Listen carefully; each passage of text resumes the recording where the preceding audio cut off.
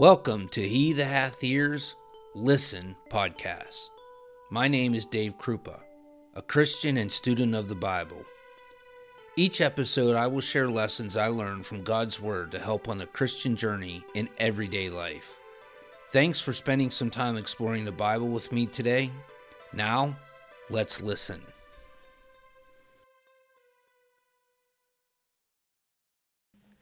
One of the things that I think this pandemic has taught us is that we human beings need to be connected. Thankfully, we have technology available that allows us to be connected even though we're in isolation and quarantine. I would imagine nothing hurts more than being friendless, and nothing feels better than having a true friend. A first grader pulls her playmate aside and whispers a "don't tell a soul a secret." They giggle, then holding hands they skip off to play. Friends. Two little pals snitch a needle from mom's pincushion and sneak off to their secret hideaway. The ritual begins. Each jabs his finger with the needle. A drop of blood dribbles from the fingertips. They press their fingers together and pledge, "We are blood brothers for life." Friends. You never outgrow that need for intimate friendship. You no longer may whisper or giggle. You no longer may stab your finger with a needle. But you continue to crave that relationship with a special person, a trusted friend. Life's deepest happiness comes from shared moments. An unshared sunset loses some of its beauty. When you read a good book or taste a victory, you want to share it with another person, someone close, someone who cares. The word friend is used very loosely in our society. It is often used out of politeness in referring to an acquaintance or a common associate, or perhaps even someone we have known for a while. And in the 21st century, a new definition of friend came along with Facebook. Our expression of this word has become very common, yet it is a very uncommon thing in the truest sense. When you begin to talk about friendship in the true sense, most will be quick to say that it does not exist. And even if it does, it's very rare. In a way, I'd have to agree with them, but not totally. It is a sad affair for those who are cynical about true friendship, because true friendship has every possibility of existing. As a matter of fact, friendship is God-given, and its potential cannot be exaggerated. But because we misuse the expression of friendship, it is necessary that we detangle it from its frivolous uses and affix it to a worthy place, for we need to comprehend the blessings of true friendship. Ordinary friendships are based on the existence of similarities. We are drawn to those who have common tastes or qualities. But we are also drawn to people who have qualities we want that are lacking in ourselves. We seek sometimes to supplement the deficiencies of our own life by taking into ourselves the excellent qualities of another. A friendship is the means or way by which we do this. I've heard it said friends are like vitamins. They supplement our daily minimum requirement. Thus, it's important that we find friends who have strong similarities, yet who can also strengthen our weaker qualities. This truism is brought forth by the proverb writer in Proverbs 27:17. As iron sharpens iron, so a man sharpens the countenance of his friend. This proverb informs us that the relations between man in friendship operate in the way of sharpening iron. Our actions operate in the way of sharpening the manner of forming habits and character. A friendship operates in a way to help one another culture and polish their character, to rub off the rough areas, to round the corners, as a man would that of iron when he seeks to make it sharp and bright. Is there an example of that type of friendship? This type of friendship may seem ideal, but it is the type of friendship that we should seek. We have such a friendship recorded in scriptures that reveal to us the ideal portrait of friendship and how it exists. It is the friendship between Jonathan, the son of Saul, and David, as recorded in 1 Samuel chapters 18 through 23. In these few chapters, we have one of the noblest stories of friendship ever told. In chapter 18 and 1, we see the admiration with which this friendship evolved. But as we mentioned earlier, friendships are based on similarities, those qualities and interests that are in common. So it is necessary to know the qualities of both Jonathan and David. In chapters 13 and 14, we see Jonathan was a man of iron. He was a warrior in his father Saul's army. He was successful because he had an iron faith in God. When going to fight the Philistines, he took only his armbearer and said, "Come, let us go over unto the garrison of these uncircumcised. It may be that the Lord will work for us, for there is no restraint to the Lord to save by many or by few." 1 Samuel 18 and 6. He was successful and attributed his victory to God. In chapter 16, we find that God had chosen David to be anointed king of Israel, for it was David's heart that God saw that told of him being fit to be king. When David followed Saul to fight the Philistine champion, there Goliath challenged Israel. David went to meet this challenge. When Saul tried to talk him out of it, David replied, "The Lord that delivered me out of the paw of the lion and out of the paw of the bear, he will deliver me out of the hand of this Philistine." 1 Samuel 17 and 37. So we see that David had an iron faith in God as well.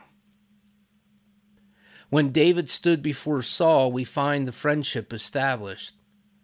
And it came to pass, when he made an end of speaking unto Saul, that the soul of Jonathan was knit with the soul of David, and Jonathan loved him as his own soul.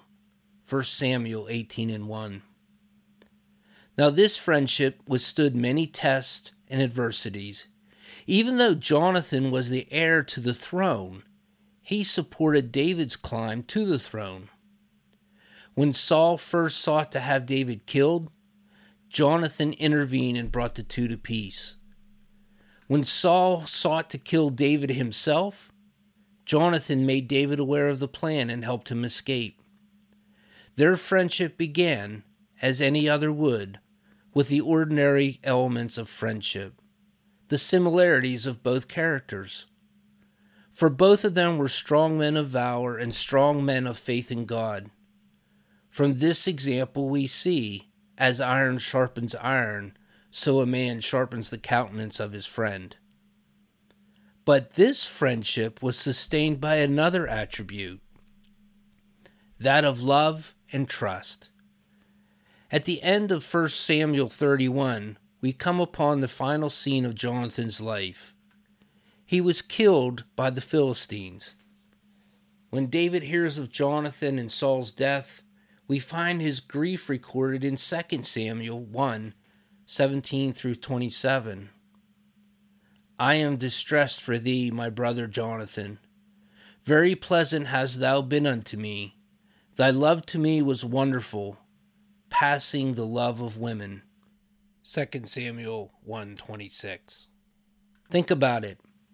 How could you have a true friendship without love and trust? I don't really believe you can. The meaning of true friendship is hard to put into words. It comes to life only in the form of a person, a relationship. My best friend on earth is the most accepting, compassionate person I've ever known. When I think of her, I feel warm and secure because I know I can talk to her anytime and pour out my heart, the good, the bad, the ugly, my successes, my failures, my hopes, my fears, my weaknesses, my deepest feelings, anything. And I know she will respond with understanding and unconditional acceptance. She will challenge me, and she will urge me to grow, because she wants the best for me. But she will also accept me as I am. An old definition of friendship runs this way. A friend is one to whom we may pour out the contents of our heart, chaff and grain together, knowing that the gentlest of hands will sift it, keep what is worth keeping, and with a breath of kindness blow the rest away. It is unusual for people on different social, educational, or economic levels to become close friends. Presidents don't generally run with the commoners. Street people don't normally develop close relationships with university professors. Six-figure executives don't usually pal with peddlers. You tend to cultivate friendship with those who are like you. So you may find it hard to believe that God wants to be your friend. The president of a bank and the apprentice clerk seldom become close friends because of their differences. So it seems doubtful that the chief executive officer of the universe would hang out with a guy who can't fix a leaky faucet or a gal who can't balance her checkbook. If well-heeled residents of Beverly Hills shun tenants in Watts, it seems unlikely that God in heaven would want to mix with us earthlings. Nevertheless, God wants to be your friend. He knew it would be difficult for you to feel close to someone who seems so far away. He knew it would also be difficult for you and me to feel close for somebody so different from us. So he took an astonishing step to bridge the gap. He cast off his robes and renounced his throne. He moved into your neighborhood. He became like you, but made himself of no reputation, and took upon him the form of a servant, and was made in the likeness of men. Philippians 2:7. He went through everything you and I experience: birth, infancy, childhood, adolescence, adulthood, just like you and me. He got hungry, thirsty, tired, and lonely, just like us. He walked in your shoes, went nose to nose with the same temptations you confront. For we have no an high priest which cannot be touched with the feelings of our infirmities, but was in all points tempted like as we are, yet without sin. Hebrews 4:15. People of every stripe found him open. Rich people, poor people, prostitutes, soldiers, widows, they felt the touch of his understanding, his compassion. He was even called a friend of sinners, Matthew 11:19. And he was just that. But he did more. He said, "Greater love hath no man than this, that a man lay down his life for his friends." John 15:13. And then he did just that. Laid down his life for you, for me, his friends. His sandal prints traced from pitch-black Gethsemane to blood-red Golgotha. He humbled himself and became obedient to death, even the death of the cross. Philippians 2:8. His enemies thought they'd done a number on him, and it would seem so. But they were so wrong. It was his act, not theirs. He chose to live and die for his friends. Poor, rich, uneducated, educated, me and you. It was God's way of saying to you, let's be friends. Friendship isn't always easy. It can bring frustration, struggle, and pain. Do you view friendship with God that way? Are you afraid it will add weight to the load you are already carrying? You're fighting financial battles. You're fighting family obligations, time pressures, personal frustrations. You're ready for the bell to ring because you're against the ropes. You've been hit so many times, your eyes won't even focus. You're tired, gasping for breath. Adding religion, a cross, to the card doesn't even make sense. Or does it?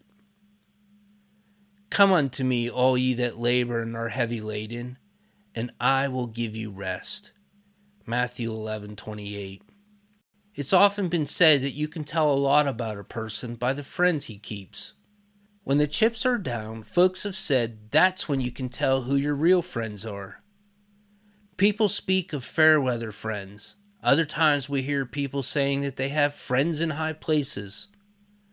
Someone has written, a friend is one who knows all about you and loves you anyway. Someone else has defined a friend as a push when you're stopped, a guide when you're searching, a song when you're glad, a word when you're lonely, and a smile when you're sad. We remember in James 2:23 that Abraham was called the friend of God. Several times in the Old Testament this phrase is used. Abraham is the friend of God. Abraham believed in God. He was a man of faith. He was a man who did as God asked him, whether it was leaving Ur of the Chaldeans or offering up his son Isaac.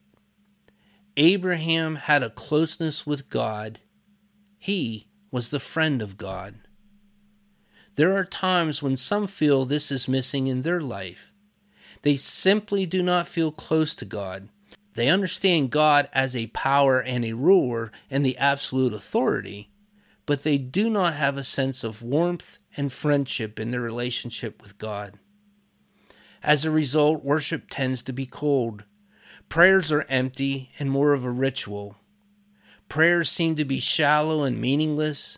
Doing what God says is more obligation and necessary to avoid hell than out of striving to please Him.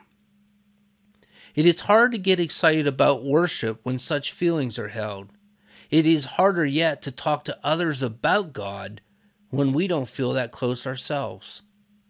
Sin or the guilt of our conscience may keep us from a closeness that we should have. Because we don't get our way or life is a struggle, we may think God is not our friend. What we need to see, what we need to understand, is the friendship of God. True friendship is a relationship born out of similarities and built on love and trust. Jesus has experienced this earthly life just as we do. He has demonstrated His love for us by paying the debt for our sins. He has proven that He is indeed trustworthy. He was trusted by God to carry out a mission in which He totally completed. Aren't we fortunate to have a friend like Jesus? And what is required of us to enter into this friendship with Jesus? Ye are my friends, if you do whatsoever I command you. Henceforth I call you not servants, for the servant knoweth not what his Lord doeth. But I have called you friends, for all things that I have heard of my Father I have made known unto you. John 15:14-15.